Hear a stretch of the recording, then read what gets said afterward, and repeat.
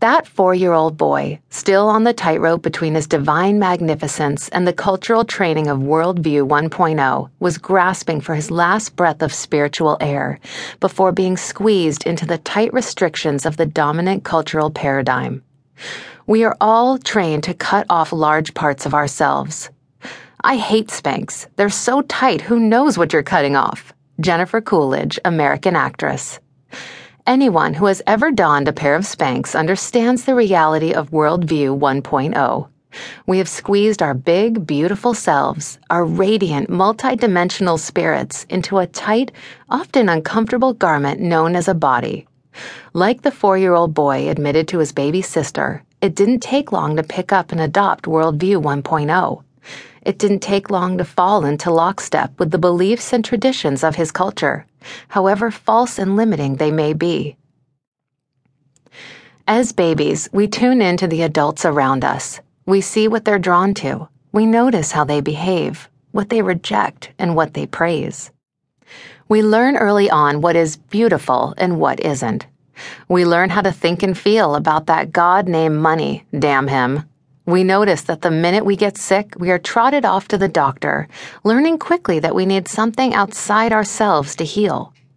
When we are born, we are giant love generators. We radiate out a clear energy of light and incomparable joy. In a way, we're like dolphins, sending out our own special sonar of unconditional love. When this unconditional love sonar runs up against the unhealed places in our culture, those places where distrust has developed or joy has been rejected, the sonar bounces back, giving us an unfamiliar reading. A not love reading.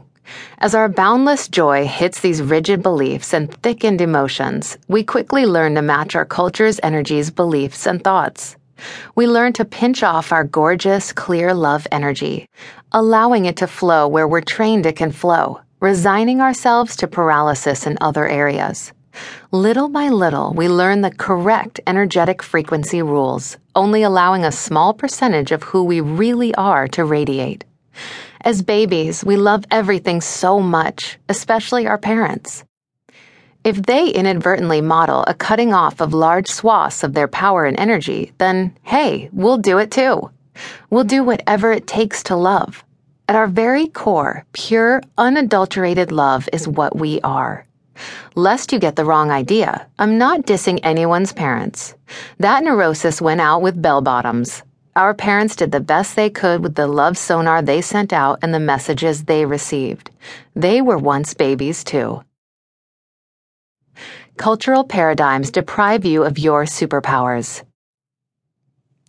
When we drop our dreary stories, we are provided for in every way. Alberto Villoldo, Cuban-born psychologist and shaman. Before the age of 5, pretty much everything we hear and experience is sucked up like a vacuum cleaner.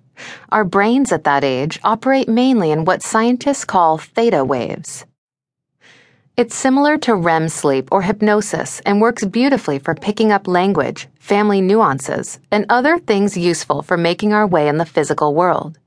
This mental, emotional, and physical framework is the programming that runs our lives. It's very useful when driving a car. Imagine trying to relearn from scratch every time you get behind a steering wheel, or brushing our teeth, but it wreaks havoc on our connection to the higher realms. By relying on catalog lessons from your family, your culture, and your past, you miss the teeming energy available in the atomic now. There is great substance within each present moment, just waiting to explode with goodness and magic and blessings. But by reapplying old, often inappropriate cultural paradigms, you miss the magic.